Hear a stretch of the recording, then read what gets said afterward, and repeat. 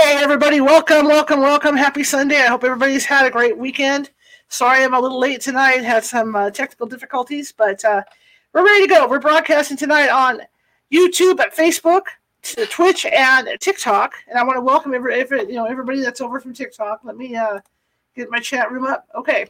My name is Charlotte. I'm going to be the host for the next hour or so, and I'm also the owner of the California Haunts Paranormal Investigation Team based out of Sacramento, California. We're 45 strong up and down the state, which means if you have a paranormal problem, we can help you. It might take us a while to get to you because California is this huge state, but we will get to you. And in the case we can't get you right away, we do have psychics on staff that can call you and help you out. Anyway, TikTok, I just want to give you fair warning. I have old eyeballs, so you are on my iPhone 11, so I cannot see your comments, but I appreciate each and every one of your comments that you have. All right? If you guys are watching from Facebook tonight, and a lot of you are, please be sure to hit that follow button if you haven't done so already. And be sure to show me some love. Show me some thumbs up, some hearts, and some happy faces. Also, be sure to comment in the comment section, because what that does is that puts us up higher in the FYP so more people see us. That's just how the computers work. Same thing with YouTube. If you're watching from YouTube tonight, show me some love, give me some thumbs up, comments, and if you haven't done so already, subscribe on YouTube. We have over 800 videos sitting over there, all of this show. We broadcast Sunday through Friday, and Sunday is a special day because Sunday is the day we do reading. Because a lot of people, not psychic readings, because a lot of people are starting to wind down. It's 6 o'clock in California. And, you got people now, it's 9-something back east and everywhere else, and 8 o'clock in other places. And people are starting to wind down from their weekends, so I always think this is a nice way to wind down. I always read from a paranormal-themed book on Sundays. And I always try to get a true encounter of paranormal, just like we're reading Omnipresent, What Happened Next tonight. And a quick synopsis for everybody who might be listening, or I see you guys on TikTok. Actually, before we do that, let's do one thing. I'm going for 4,000 likes on TikTok. So if you could help me out with that, double tap that screen while I'm doing this. 4,000 likes. I'm just trying to build up my presence on TikTok. I'm getting there. We're going to be offering a lot more on the TikTok channel, and you're going to be seeing that over the next coming weeks. You're going to see me a lot more. You're going to see Karen Clark, our psychic, a lot more. We're going to do live readings. We're going to do tarot card readings. You name it, we're going to be doing it. Okay, we're a full service paranormal team. So if you could double tap that screen for me, I'd really appreciate 4,000 likes. Let's see if we can get those before the night's over. Anyway, back to Omnipresent. Lynn Monet, who is the author and publisher of Omnipresent, was working real hard, ended up buying her family a new home. Well, as they weren't even moving in yet, they were doing the work on the house, right? And as this was happening, she realized she had a couple of dark entities in the house. And it was so bad that even when they tried to get them removed, they just wouldn't remove. So she finally had to move out and sell her house. Well, this is the second part to that book. And this is Omnipresent, What Happened Next. And this is what happened, obviously, afterwards. Lynn realized that she had abilities to help people. So she is now helping people with their paranormal issues. And so we're going to talk about a lot of things. We've covered aliens in this book. We're going to be covering time travel and things like that in this book. So I hope you like it. I hope it's something you guys like. And like I said, give me some thumbs up and stuff. Help me out, especially over at TikTok. Double tap that screen. So I'm going to read for about an hour, or maybe, because we're real close to finishing this book, so maybe less than an hour. I don't know. But I have allergies too. So we're going to be reading for about an hour, and I'd really appreciate you guys showing me some love if you enjoy it. All right, guys, here we go. Let me get this up. I'm going to enlarge this because, like I said, I'm a blind bat, so give me a second. And like I said, I would love nothing more than to answer your comments over here on TikTok, but it's not going to happen, okay? I know you're there, okay? Also, I have a subscription thing going on TikTok. If you subscribe, you become part of my Boo Crew. And the benefits of that are, when we hit 50 subscribers on TikTok, we're going to go ahead and do some gift giveaways and things, and maybe I'll even give some subscription giveaways. Like I said, I'm just starting out on TikTok. That's why if you can help me out with double tapping for likes, I'd appreciate it. I'm just trying to build things up and get things rolling on TikTok. So, all right. So here we go with Omnipresent. What happened next? We are in Chapter 13, Interdimensional Viewing and Traveling Between the Dimensions, by Lynn Monet. In the vast multiverse, Entities are referred to as extra-dimensional beings. Extra-dimensional beings are unique to their planes, of which there are 12 that we know about, though some believe there are 19 or even more. Upper planes all exist at the same time and occupy the same space. They have 7 lower circles. Each has their own energetic frequency, color, and vibration. Frequency refers to the state of awakening and consciousness. Vibration refers to an energetic source or light within humans that they resonate. A human can physically be on the third dimension and raise or decrease their vibration through their conscious decisions and actions. In other words, through their conscious decisions and actions. I'm so sorry. In other words, a physically grounded third dimension person can also be, you can see how it's going to go tonight, can also be on the fifth dimension because their consciousness is there. This is called ascension. It is this third reality. It is often a hard task to evolve from its hold. It takes a lot of determination, enlightenment, and constant actions that are greatly rewarded. As stated in a previous chapter, every soul seeks this ascension spiritually, whether they know it or they don't know it. It is a subtle hunger, a craving for the ambrosia. This is ignored by many and often dulled out by addictive behaviors. Addictive behaviors are third dimension and lower. Such behaviors can hold a soul in the fourth dimension after death. Needless to say, it is very important to address one's denial of addiction, if they have one, and clean it up here on earth. Clean it up here on earth before passing. Some cross over and some do not. It depends on the level of addiction, what type, and if the soul desires help or not. Humans can have energetic and astral access to the first 5 dimensions from the third dimension. Earth is a third dimension space. Unfortunately, many humans are comfortable remaining at that third level and prefer to stay in their limited awareness. They don't advance, and some of the time lower their vibration. It's all about choice and a realm in which there's no discrimination and equal opportunity for all. A multiverse does not mean that all entities are allowed on each plane. For instance, demons and aliens are not permitted past the fourth dimension. This is what we call the heavenly planes or the other side. Demon forms can also be seen traveling through the underground ley lines in and out of earthly veils from the darkness often created by vortexes or man-made negligence. I agree with this as a paranormal investigator from my end. The upcoming and new generations will be able to surpass even the fifth dimension. These generations are referred to as the indigo children, who were born between 1978 and 1988, and the crystal children, mostly born in the 90s. When nurtured by their surroundings and encouraged to do so, people born in this generation have the ability to travel many planes energetically. They're able to do or to be in 2 or more planes at the same time. They'll be able to attain the ascension that a lot of people on Earth seek but never find. Having the ability to peer into this alternate reality is known as interdimensional viewing. Interdimensional viewing is an ability all are born with, and it is not exclusive to humans. Often, because of one's upbringing, this ability to see interdimensionally can be shut down at an early age. In society,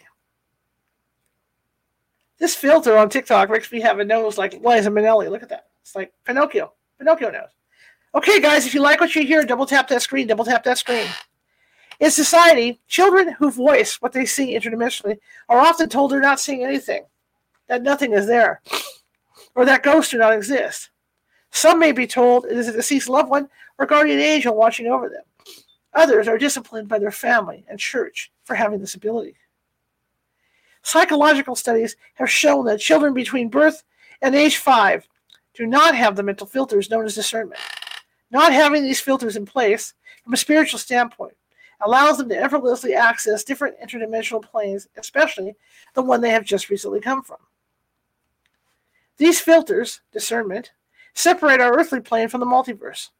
The filters thicken as the child gets older, often slowing or decreasing the child's ability to see interdimensionally through puberty. How much of their ability to remain grounded in both planes is maintained depends on how a child is nurtured and supported by the important figures around them. People's filters are thinnest at the end of their life. Children are born with the ability to see interdimensionally, and people who are on the other end of the spectrum, who are preparing to leave this earthly plane, have thinner filters separating the dimensions as well. As a person nears the end of their life, their mental filter softens again to allow them to prepare to move on to the next dimension.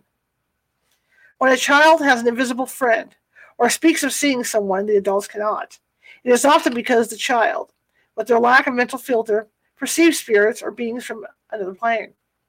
This interdimensional ability option can often be interfered with by others, telling the child that their invisible friend is not real or not there. It's always important to make sure the invisible friend is not making the child feel uncomfortable or asking them to do something that they would get in trouble for. There are many kids of spirit, and some are not always what they appear to be. The filters continually thicken as a child approaches age 5. This is the stage when most children do not speak of their invisible friend as much. On the other hand, for people who are preparing to leave this earth, the thickened filters will efface gradually until the filter is completely gone.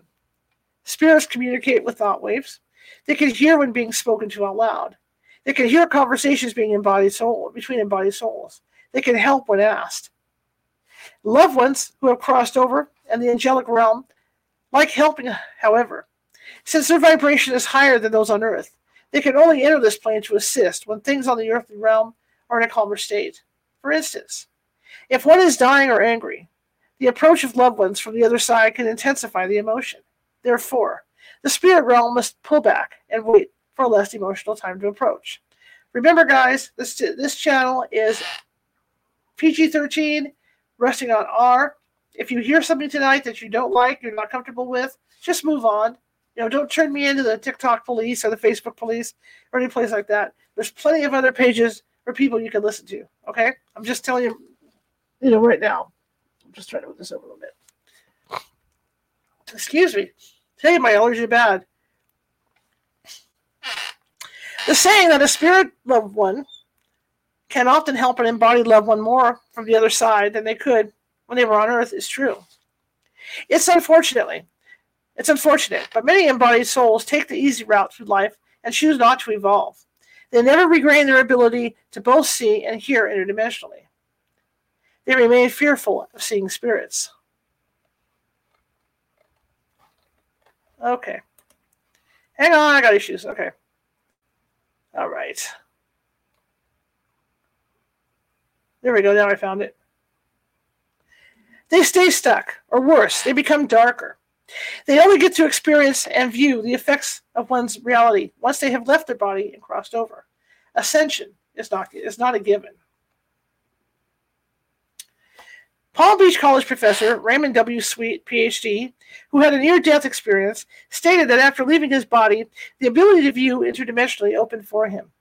While he was in between the veils of the multiverse, he was able to energetically view into 6 places equally at one time. I was floating comfortably in the tunnel, Sweet said. As he floated along the interdimensional tunnel, he was viewing each of his 5 out of 6 remaining children and his new wife at the same time. I could feel their emotions and what my death's significance would be to each one, he said. It was as if I was standing with each one of them. He went so far as to describe what each of his children were wearing and what they were doing at that moment. Being beyond the interdimensional curtain, he was able to glance into each of his children's futures. He realized that each of his children would be okay if he stayed on the other side. However, his new wife was from a different country and was still getting acclimated to American life. She could not even drive yet. I was given the option to return, Sweet said, and I did. Once he came back into his body, his ability to see interdimensionally subsided. Yet he could still recall everything that happened in his experience. Sometimes, increasing one's ability to discern beyond the earthly realm is as simple as acknowledging the realization of other dimensional beings. All people have seen interdimensional beings. Okay, they often are not aware of it being what it was. The spirit realm walks among us. Some people have a stronger sensitivity than others. Most people who see a spirit will respond with fear or discomfort. This fear is the main reason people cannot see their loved ones who have crossed over. Oftentimes, loved ones have to wait to make their assistance known because of the emotional state that the earth body's soul is experiencing at that time. If the still embodied person is sad, the sadness will be increased as the spirit gets closer to assist.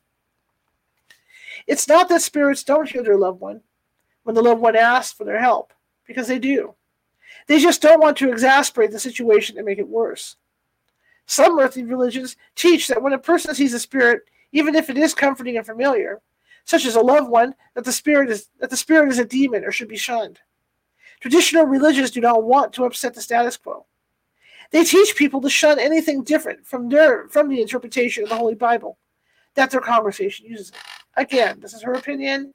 This is her research. This is not reflected by California Haunts Radio. Okay? Traditional religion teaches followers to be afraid because of the church's own fear of losing money on the followers who attend. A church relies on its followers' money to exist. Religion is a huge money-making business. Too bad they do not have stock that one could invest in. It would be a great investment with constant gains. The Bible has been changed and altered a great deal over the 2,000 years. Okay? What exists now, which are used in present-day churches, are copies. The first of these present-day copies were made hundreds of years after the events in the Bible took place. The first Bibles were handmade. There were no printing presses or technology that we have today to assure that old copies were identical. This led to omissions, errors, and many different versions. Some people believe there have been no changes made to the Bible over the centuries. However, when King James I of England commissioned his translation of the Bible, he gave specific instructions to his translators about which sources to use and what content to omit. The books of the Apocrypha,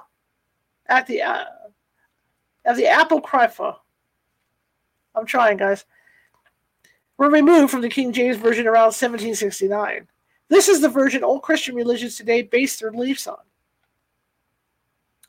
In addition to the removal of information, there have been discoveries of other ancient documents that conflict with existing biblical canon as well. Multiple biblical translations were derived from the Textus Receptus, as each translation of the Bible, modern or otherwise, was done by different people. There are undoubtedly inconsistencies between them. Despite this, it seems most Christians in the world believe their Bible is the correct one, unaware of the extent of how much they may have been omitted or mistranslated. Some of the highest planes are not open to human souls. The 12th dimension in numerology is a combination of numbers 1 and 2 joined. The number 1 is the fusion of unity, and 2 is duality. The Earth humans live on is the 3rd dimension, or 3-dimensional. On the current plane of Earth, people are embodied to function with their surroundings. On other planes, human bodies may or may not be needed. Some beings travel purposefully between dimensions with ease and can appear either embodied or disembodied, whichever is needed for that purpose.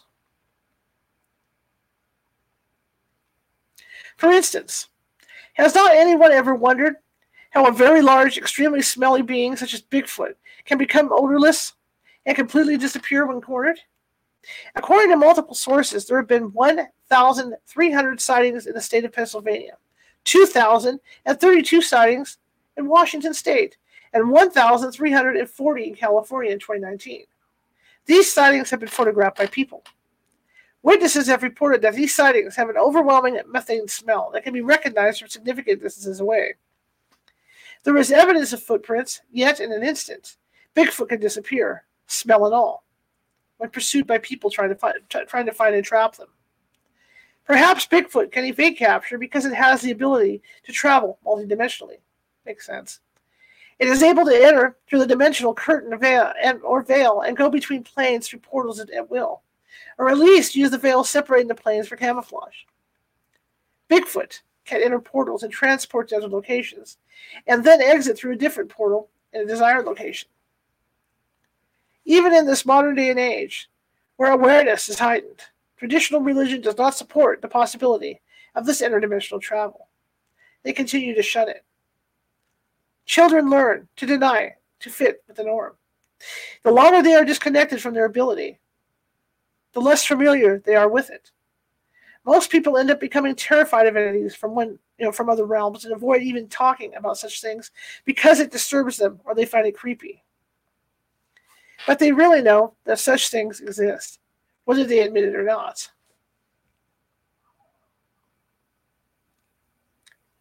When looked at directly, the frequency shifts. One who is not experienced and open to seeing will see nothing. Yet the vision one had in their peripherals will still be there. Both the frontal interdimensional viewing and peripheral viewing can be enhanced. This happens through meditation, silencing one's mind, acknowledging the ability without fear or anticipation, and prayer to one's higher source. There is a difference between seeing interdimensionally and seeing entities from other dimensions on this earth plane. Seeing interdimensionally is the ability to peer into other dimensions of the multiverse from one's earthbound status. Seeing entities from other planes here on Earth's plane is the ability to see the frequencies those entities have on Earth. Every person has their own unique frequency. When entities are seen on the Earth's plane's frequencies, they often create a waffling effect in the air. Sometimes one might see a limb or face peeking through the veil, and then an entire body. Some will appear through the veil separating the planes. Others may appear through portals. And some are wandering souls that are stuck earthbound. A soul choosing not to cross over and staying earthbound creates issues for inhabitants of the earth plane. The earthbound soul often loses their way and ends up inhabiting one's home as an unwelcome guest. Other types of entities come through portals such as aliens and demons.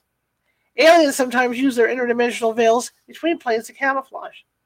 They camouflage their spaceships when in the sky. Actually, I've interviewed people about this on this very show. They camouflage their spaceships in the sky, right? They work through the veil to manipulate experiments on or the Earth and to collect samples from earthly animals, such as the documented cow mutilations all over the world. They watch the human species through the veil, and in Lynn's experience, author, check in with humanoid-looking aliens that have been placed here on Earth, living amongst humans. I've thought that for a long time, too. Demons use interdimensional vortex-type portals that are created by energetic ley lines where the energy pools. They use these and man-made portals as well for travel. This is huge in paranormal investigating. We're always looking into ley lines. If you guys like what you hear, double tap that screen. Please double tap that screen. Help me out. Show me some love. The portals that are opened by man can occur innocently. That's me, I'm sorry. It's my chair. They can be opened with an Ouija board. A Ouija board should never be used by someone who does not understand their capability and should not be used for recreation. A person also needs to understand that, once the portal is open, the entities and spirits that one calls in may choose to leave, and with that portal left open, more can follow. These portals do not close automatically once they're opened. That's what a lot of people don't understand. She's right about the Ouija boards. Portals can also be created off ley lines for entry into other realms. The energetic flow of the ley lines naturally encircles the Earth as a geometric grid-like formation, as originally taught by Plato 2,500 years ago. The energy is strongest where the ley lines cross each other, creating energetic vortexes. Many ancient historical sites have been built along ley lines. It is believed that areas such as Machu Picchu in Peru were built directly on the electromagnetic current for a purpose that is not known. Ley lines are like the Earth's veins that emit electromagnetic waves. Portals, which are different than vortexes, are spiritual openings, like a doorway or exit ramp off the ley lines. Ley lines seem to correlate with star constellations and appear to be geographic straight lines at sites that are magnetically measurable. It is believed by some that the ley lines and the vortexes are used for alien travel. The electromagnetic fields can be seen by the aliens from the sky. Thank you.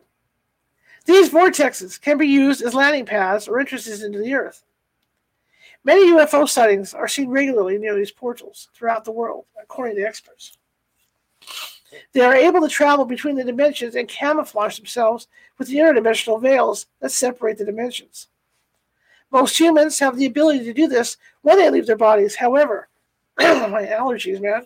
There are some humans on Earth that have evolved through enlightening practices. which enables them to see between the veils. Humans can maintain this ability from childhood. Their souls can also relearn it. Embodied souls who elevate their frequencies through prayer and spiritual involvement can travel interdimensionally during their dreams, meditations, and intended astral projections. Often, they can communicate with loved ones and the entities that they come across. They can receive guidance from glorious masters and teachers from the heavenly realm. It takes consistent work and dedication on the embodied soul's part to achieve this and follow the flow of what one's mind contains at the present moment. If, in the present moment, a person's mind is generating hatred, animosity, jealousy, ill will, resentment, or other harmful thoughts, the effect of these thoughts will manifest on them first. In other words, if one contains negativity and is generating the negativity, they are the first victim of their own negativity. They will be miserable. A person cannot expect peace, harmony, joy, and happiness when they are generating negativity. When a person generates negativity, they often blame outside sources as the cause. They may find fault with others. One may be under the wrong impression that one is miserable because a significant other or other person abused them or insulted them, or perhaps something one wanted did not happen, or something one did not want did happen. People remain deluded for their entire life here on earth, influenced by the negativity of external reasons. They avoid going within oneself to observe the reality and real cause of one's misery. Similarly, when a person's mind is full of and generates goodwill, compassion, and love, genuinely and without expectation, one begins to experience more happiness, harmony, joy, and peace. As is stated on freehama.org, suppose someone abuses me and I become miserable. Between these two events, something very important happens inside me, but that link remains unknown to me. When someone abuses me, I start generating anger and hatred. I start reacting with negativity. Only then do I become miserable, not because somebody has abused me, nor because something unwanted has happened. Rather, it is because I am reacting to these outside things. This is the real cause of my misery. You cannot understand me. It is important to control one's thoughts and spoken words for one's own benefit. One should manifest great things for oneself. All right, guys, if you like what you hear, show me some love. Chapter 14, we're going to talk about the author. Okay? And we're going to talk about the author, Lynn Monet. If you like what you're hearing, if you like this kind of stuff, double tap that screen over there, show me some love, give me some likes and stuff over on StreamYard over here for you guys. Hello, it's good to see you guys. Who we got? All right, here we go. Continuing on. Chapter 14. Double tap that screen. TikTok, double tap that screen. Lynn was born in May of 1963 in Sarasota, Florida. Her family moved to the east coast of Florida when she was 2 years old. Her family was Presbyterian and attended church on Sundays. Her mother, Phyllis, was a licensed beautician who became a housewife and stay-at-home mother after marrying Lynn's father. Lynn's father, Wayne, was a well-educated, hard-working man who had served in the United States Army during World War II as a paratrooper medic. He had a bachelor's degree in chemistry and a master's degree and PhD in mathematics. He taught math at the local junior college during the day and night classes at the university. He sometimes also taught classes at the jail for extra money to take care of his family. Lynn had 5 siblings, a half-sister, Mary Frances, and a half-brother, Russell, from their father's first marriage. They lived with their mother in Iowa. Lynn lived with her parents and her other 3 siblings, her older sister, Linda, and youngest sister, Robin, and their brother, Ryan, who was the second child. Lynn was the third child of those 4. The house they grew up in was haunted. Incidents started to occur almost immediately when they moved in.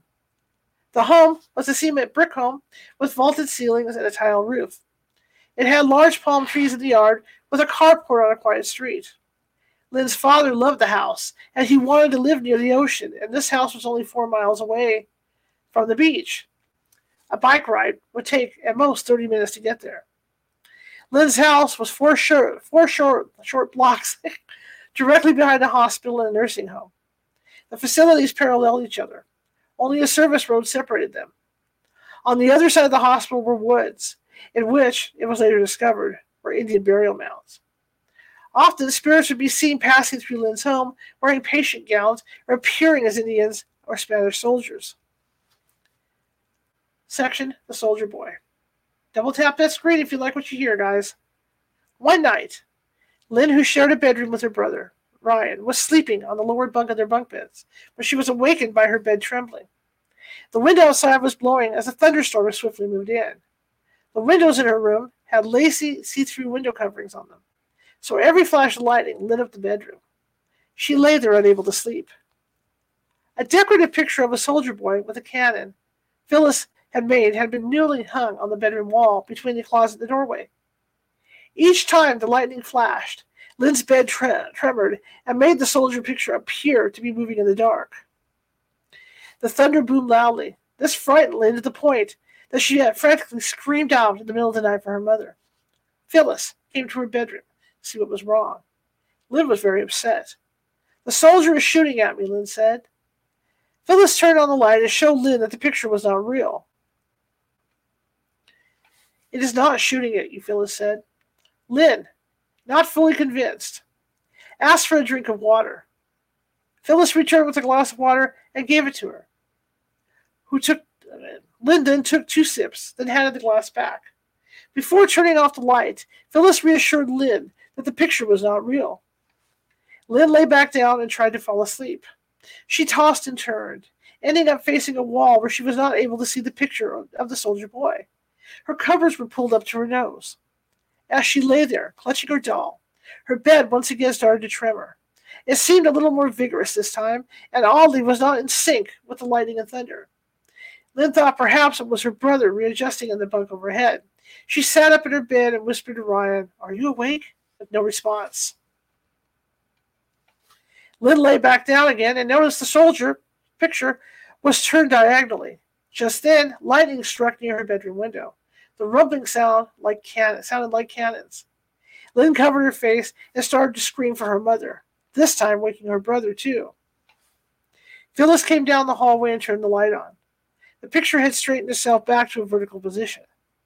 Lynn started to cry and begged to have the soldier boy picture taken out of the room. Phyllis removed it from the wall and showed Lynn that it was not real. Lynn wasn't satisfied and pleaded again to have it gone. Phyllis took it off the wall and placed it on the floor, leaning against the same wall, with the picture's back facing Lynn so that she could no longer see the soldier boy. Lynn decided to take advantage of her mother, standing right there, and went to use the bathroom. When Lynn returned, Phyllis kissed her goodnight and turned off the light and left the room. When Lynn woke up the next morning, the soldier boy picture was still sitting on the floor, leaning on the wall. Only it was turned back around, facing her bed. Lynn got up quickly and exited the room. She was the first one awakened that morning. So she went into her sister Linda's room and sat on the floor next to her sister's bed while Linda slept. Next incident, the carousel lamp. Phyllis had found a beautiful carousel lamp with horses all the way around in a yard sale. She thought to herself how much her oldest daughter loved horses and decided to buy it for her. Phyllis brought it home and put it in Linda's bedroom. Linda really liked the lamp and was thrilled to have it. The lamp had a concerning detail. It would shock Linda whenever she touched it.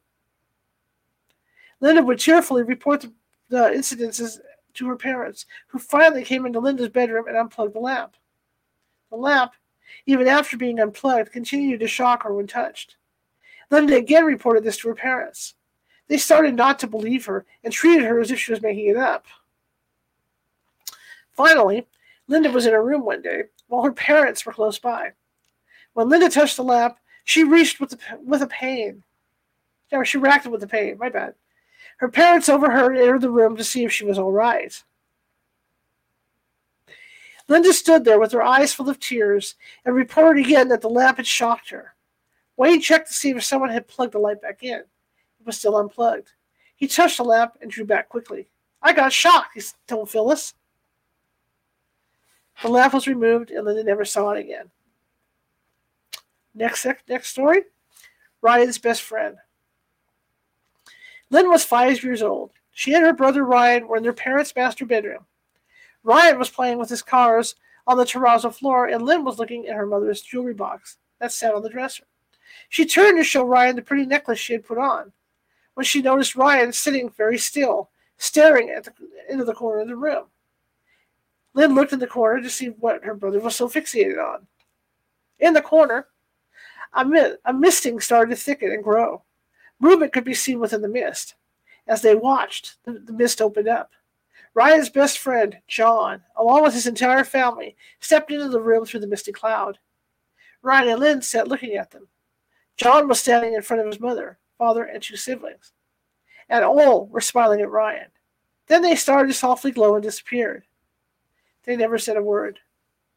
Lynn and Ryan simultaneously ran out of the room in different directions, looking for their mother. Ryan found her first. "Come quickly," Ryan said. "My friend, John, and his family are in your bedroom." "Did you let them in?" Phyllis asked. "No," Ryan replied. "I wonder who did and why they're in my room," Phyllis said. "I didn't hear anyone knock." She quickly straightened her outfit and hair and then walked swiftly to her bedroom. When Phyllis entered her room, no one was there. She became upset. "Are you playing a joke on me?" she asked Ryan. "No," Ryan said. "They were right in that corner, and they were standing there smiling. Then they disappeared." His mother didn't believe him and chastised him for making up such a story. Lynn feared her mother's anger and stayed quiet while lingering in the doorway of the bedroom. "I'm not making it up," Ryan insisted, but his mom threatened to spank him for lying. Ryan was in the 2nd grade with John. The day after seeing John and his family in the master bedroom, Ryan went to school and looked for his best buddy on the bus. He wasn't there, and neither were any of John's siblings. When Ryan arrived at school, John was not at his desk either. John and Ryan's desks had always been next to each other.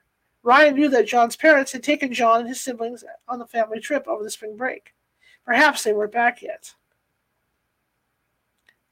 Once all the students were situated in their seats and had spoken the Pledge of Allegiance, the teacher stood up in front of the room. "John will not be returning to the class," she sadly announced. Her voice cracked with tears. "He and his entire family were in a terrible car accident yesterday and are now all in heaven." After school was over, Ryan got on the bus home. When he arrived home, his mother had already seen the article about John's family's car crash. She was upset and crying because she had been good friends with John's mother. "What a tragedy it is," Phyllis sobbed. Shortly after seeing John and his family's spirits, Phyllis could not deny her children's unique abilities. Each one had similar but different gifts. She found it embarrassing. She didn't want anyone, especially the neighbors, to find out. Phyllis feared that if word got out into the neighborhood, her family would be labeled with the stigma of having mental illness. "We would be shunned and avoided," she said. Lynn's father mostly stayed quiet on the subject. It would later turn out that he was the reason most of his children had gifts. He handled his ability by drowning it out daily with alcohol. Since Lynn and her siblings were born and raised in the 1960s to the 70s, it was not acceptable to talk about being able to see and hear things that others could not. Such a topic could get a one-way trip straight to the psychiatric ward, escorted by men in white coats, and a lobotomy. Therefore, Lynn was told over and over again that what she had heard or seen was not there. On more than one occasion, while sitting with her mother in the living room, Lynn heard cabinets in the kitchen opening and slamming shut, or the pots and pans rattling, or both at the same time. Lynn knew her mother heard it too. There was no way she could not have, with the commotion being so loud. But when Lynn would bring up the situation to Phyllis, what she had just heard, she would get into trouble for mentioning it. "Nothing is there," Phyllis would yell at Lynn. "Ignore it." But later, Lynn overheard Phyllis telling her brother Ryan about the pots and pans clanging in the cabinet. "It was demons," she heard Phyllis say. Several times Lynn was in the house with Phyllis, but in a different room. But she heard a voice that sounded identical to Phyllis's calling her name. Each time, Lynn went to see what her mother wanted. "I didn't say anything," Phyllis always said. until one of those times Phyllis finally blurted out, "It was demons saying your name. Ignore them." The spirits seen in Lynn's home ranged from familiar to unfamiliar to demonic. The demonic ones created chaos in her home often. Recollections of the events fell on deaf ears. Lynn and her siblings were not allowed to mention the paranormal activities that took place at her house. However, Lynn would overhear her older siblings speak of them with each other. When Lynn was 7 years old, her mother changed religion from Presbyterian to Jehovah's Witnesses. Lynn's father remained a Presbyterian.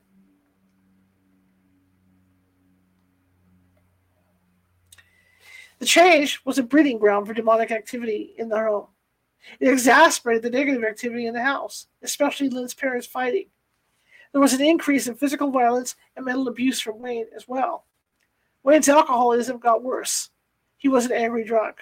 Okay, again, if you are uncomfortable with what I'm reading, and that goes for TikTok, Facebook, YouTube, Twitch, just take off, okay?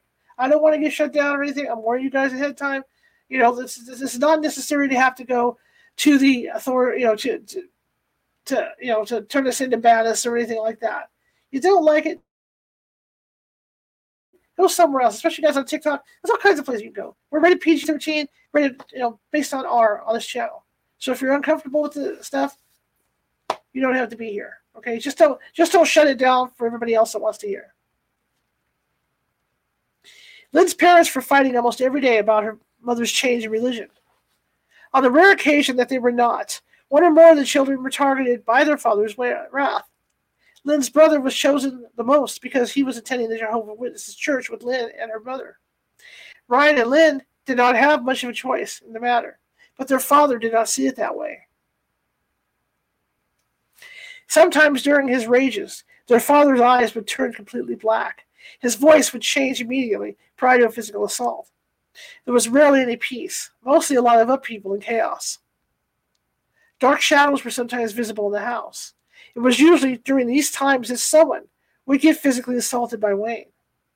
Most of the time, their father would sit outside in his lawn chair in front of the house, watering the grass with a hose in one hand and a beer in the other. The neighbors called him the Claw because he seemed to always have a can of beer in his hand.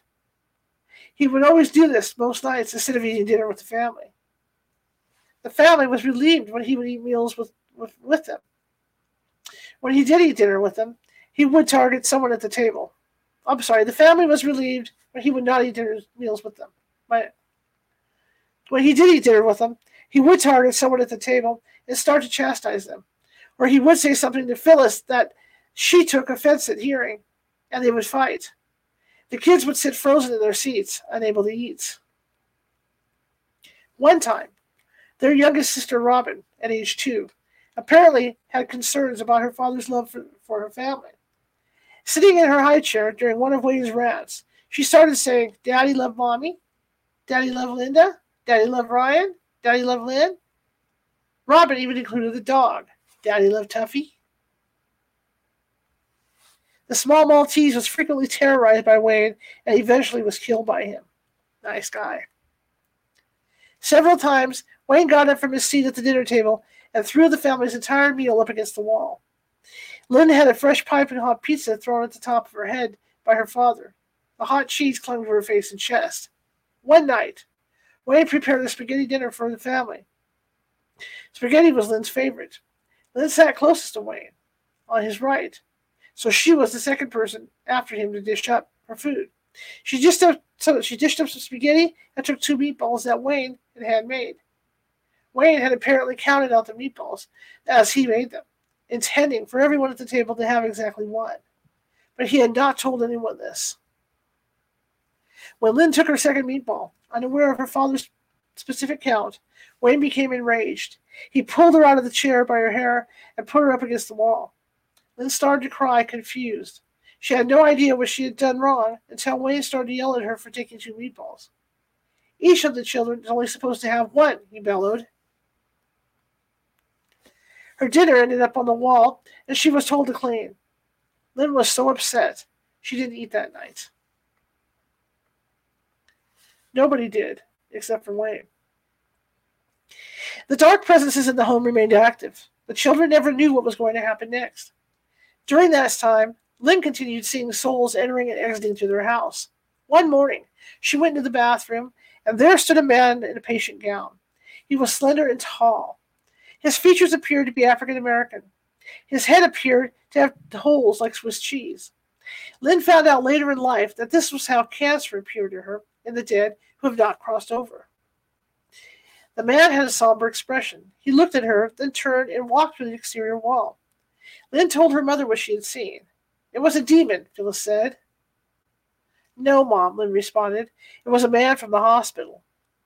Phyllis slapped Lynn's arm for backtalking and insisted it was a demon pretending to be a man. Lynn knew what demons looked like. They lurked in the dark shadows in their home, and this certainly did not look like one. We're under a flood advisory right now, guys. It just flashed up. As it turned out, Lynn's siblings were experiencing things, too. They had just learned quicker than Lynn not to mention it to their mother. The violence in Lynn's home increased. Phyllis reached out to the Kingdom Hall as she would show up at church with bruises on her neck and marks on her face. They told her she would have to stay and could not leave her husband. Divorce was not an option unless she could prove Wayne committed adultery. Anything else didn't matter. Wayne wasn't cheating. He was beating. Night after night, Lynn and her siblings would lie in bed listening to their parents arguing in the kitchen. They could not relax or fall asleep and were always on high alert, ready to either run to Mom's rescue or run with her out the door, seeking safe shelter. One evening, after dinner, Lynn and her mother took their dog for a walk. Lynn, now aged 9, had an ominous feeling. She told her mother about the dark shadows she had seen in the house. She also told her of the spirit of a man in a patient gown that her brother, Ryan, told her he had seen earlier that day in the hallway by his bedroom. I came out of the bathroom, and the spirit of a man from the hospital was standing there in the hallway, Ryan had said. Phyllis remained silent until Lynn said, I feel heavy, like something is going to happen tonight. I've told you not to speak of these shadows and ghosts. Phyllis snapped. Chastised, Lynn felt ashamed for giving the warning. Later that evening, Lynn, Phyllis, Linda, and Ryan were sitting together at the dining room table playing a card game called Crazy 8. Lynn could see the dark shadows lurking in the kitchen, just off the dining room where they were all seated. She noticed Ryan looking at them too. Lynn had an ominous feeling and knew something bad was going to happen. Still, she was unprepared for what it actually did. Lynn's father, who had been watching television in the family room by himself, came into the dining room. He made a snide remark to Phyllis about her choice of religion. Are you going to the Kingdom Hall to get... Okay, I want to skip this comment. For just to skip it, okay? Are you going to Kingdom Hall to get tickled with a feather? That's all we're going to say. Wayne was drunk. Phyllis ignored him and continued to play cards. There was a grayish misting in the far corner of the kitchen that seemed to be thickening.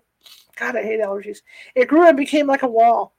Lynn's father staggered in the kitchen, picked up a serrated steak knife out of the sink, and went back to the dining room. No one saw the knife in his hand. We can't have the holidays anymore because Jehovah's Witnesses don't allow it, Wayne complained in front of the children. Okay, I'm skipping that. Okay? All right, now. Phyllis remained silent. Wayne became aggravated by her silence. Liz saw her father's eyes turn totally black, and his voice changed. He started making growling and grunting sounds. Then he lunged to attack Phyllis. Wayne threw Phyllis' chair backwards onto the floor, leaving Phyllis helpless to get away.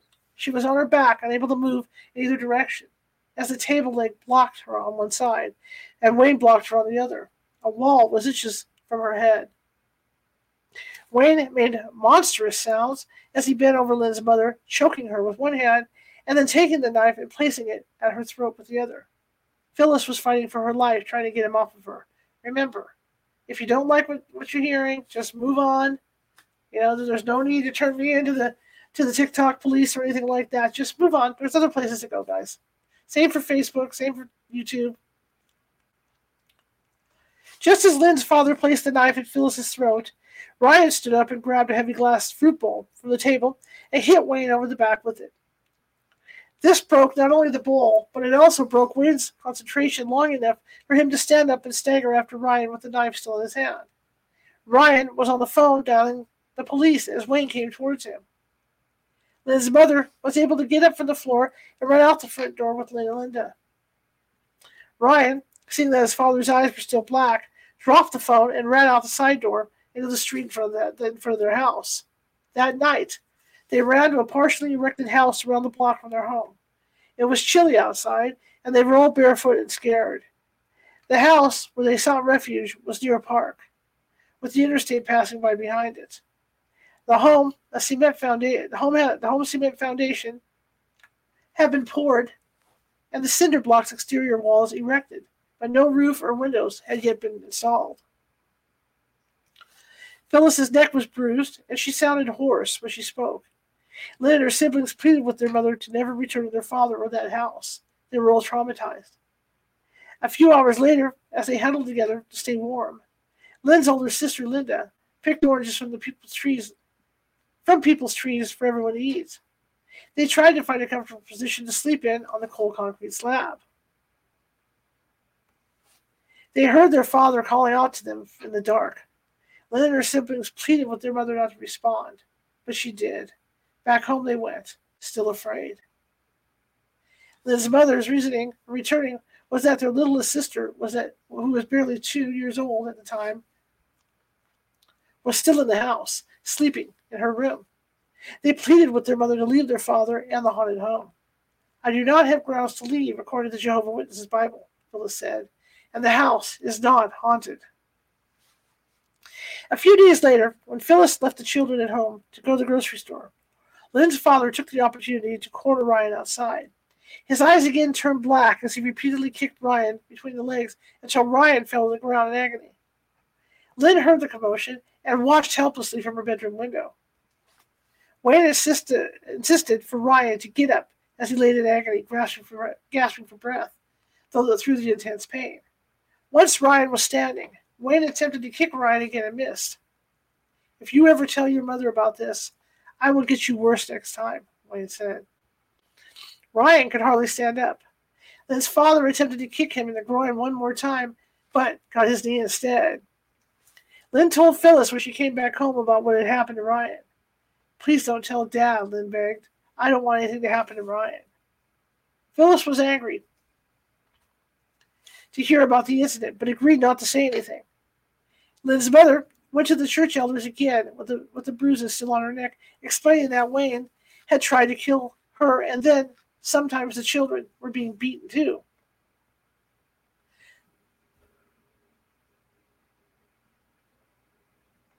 "My stepson, Russell, was visiting," Phyllis went on, "and Wayne forced Russell's hand onto a hot engine that badly blistered the palm of his hand, then forced him to lie and to claim that he did it to himself by accident in the emergency room." She also told of how demented and insane Wayne's behavior got when he was drunk. "Our neighbor's child's ball accidentally came into our yard while they were playing a game next door," Phyllis said. "And after a second time, Wayne got up from his chair and went to get the ball as if he was being nice and was going to give it back. He then proceeded to find a fresh pile of dog excrement close by and rubbed the ball into it, then slammed the smeared ball into the face of the child who was waiting for the ball. Wayne would also take his smelly garbage cans, remove the lids, and when the neighbors had their windows open to let in a nice breeze while they slept, he put the cans directly under their windows at night. Then he woke up early and retrieved the cans." She went on to remind them of an incident another church member had reported. Jehovah's Witnesses had come to see Phyllis and Wayne chase them out of the yard, swinging the electric hedge trimmers at them, almost like a scene from the Texas Chainsaw Massacre. Phyllis added these details, hoping to convince the elders it wasn't only her having trouble with Wayne and that she needed help. She could not stay there, or she could end up dead. The elders reminded her of what she already knew. Adultery was the only grounds for divorce. The only support system Lynn's mother had, besides Wayne, was the church, and they were not supporting her in her time of need. They had no recommendation for her or her children's safety other than prayer.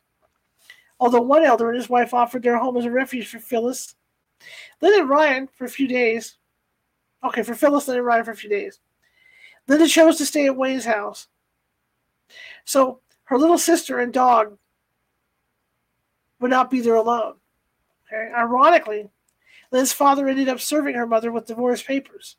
He made the family leave the home and would not allow Phyllis to take Robin. Linda decided at the time to stay with Robin and Wayne. Lynn's mother was naive and agreed to share Wayne's attorney, since she was not working and could not afford one of her own.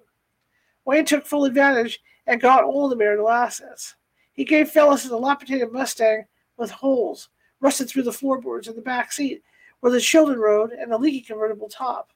He kept the Cadillac. Nevertheless, it was a relief to Lynn and Ryan to be living with their mother away from the chaos. They had nothing but their clothes, personal items, a blanket, and a pillow each. They shared a one-bedroom apartment. The money Phyllis received from Wayne paid the first and last month's rent, plus a security deposit for the apartment. There was just enough left over to get the lights turned on and buy some food. Phyllis found a job at a store called Grant's that was within walking distance of the apartment complex. This was important, as the Mustang broke down frequently, and she did not always have the money for the repairs. They could not afford a phone, and would walk to the payphone over at a nearby motel. After a few nights of Phyllis, Lynn, and Ryan sleeping on the floor, Wayne finally felt a bit guilty and brought over 2 twin-sized mattresses for them to sleep on. Ryan and Lynn hid in the bathroom when he came. Lynn shared her mattress with Phyllis. Little by little, people gave them things. Sometimes Lynn and her mother and brother would get things out of the trash and fix them up. They frequented a place called Faith Farm, which was similar to Goodwill. Phyllis got a second job and worked at night after her day job. Soon after, she was able to move them into a 2-bedroom apartment in the same complex. They still didn't have much, but the trade-off was worth it. No fighting parents and no physical abuse. Shortly after getting settled into the 2-bedroom apartment, Linda moved in with Phyllis, too, but their youngest sister had to stay behind. Lynn's father refused to give custody of the youngest child to Phyllis.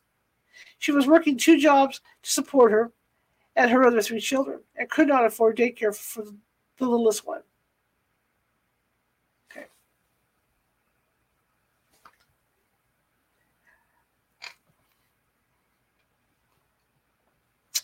Her child support did not increase when Linda came to live with them. Okay. Lynn's mother also became very active in her church. She saved up enough money to obtain her own attorney and took Lynn's father back to court to pursue custody of Lynn's youngest sister and more child support. 2 days before Phyllis could have won her case, and 10 months after getting divorced, Phyllis went back and remarried Wayne out of the blue. Lynn and her siblings pleaded with their mother and reminded her of the dark shadows and intermittent ghosts in their old home. "I will bring you in front of the elders if you do not stop speaking of such things," Phyllis told Lynn. After moving back into the haunted house with her dad and sister, Robin, Phyllis took Lynn to church on Sunday. Okay, guys, I'm going to stop there. It's been almost an hour. I know we started a little late. I apologize, but I have an appointment I have to do at 7:15, so I'm going to have to back off right now. We will continue with this next Sunday at 6 p.m. Pacific, and we'll read more about Lynn Monet, okay? I want to thank everybody for joining us. I want to do a quick reminder for everybody on TikTok that this is a normal show. This isn't just a Sunday thing. This is a normal show, and we do read. We read on Sunday, and then Monday through Friday we have guests that talk about the paranormal and other things, and that's at 6:30 p.m. Pacific every day. I'll usually do a teaser for it on TikTok to get you guys involved, or you can just check us out at 6:30 p.m. Pacific every day. Excuse me, 6:30 Pacific every day.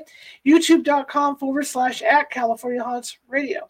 I want to thank you guys for coming, and I really appreciate it. And for the TikTok folks, I will see you later on.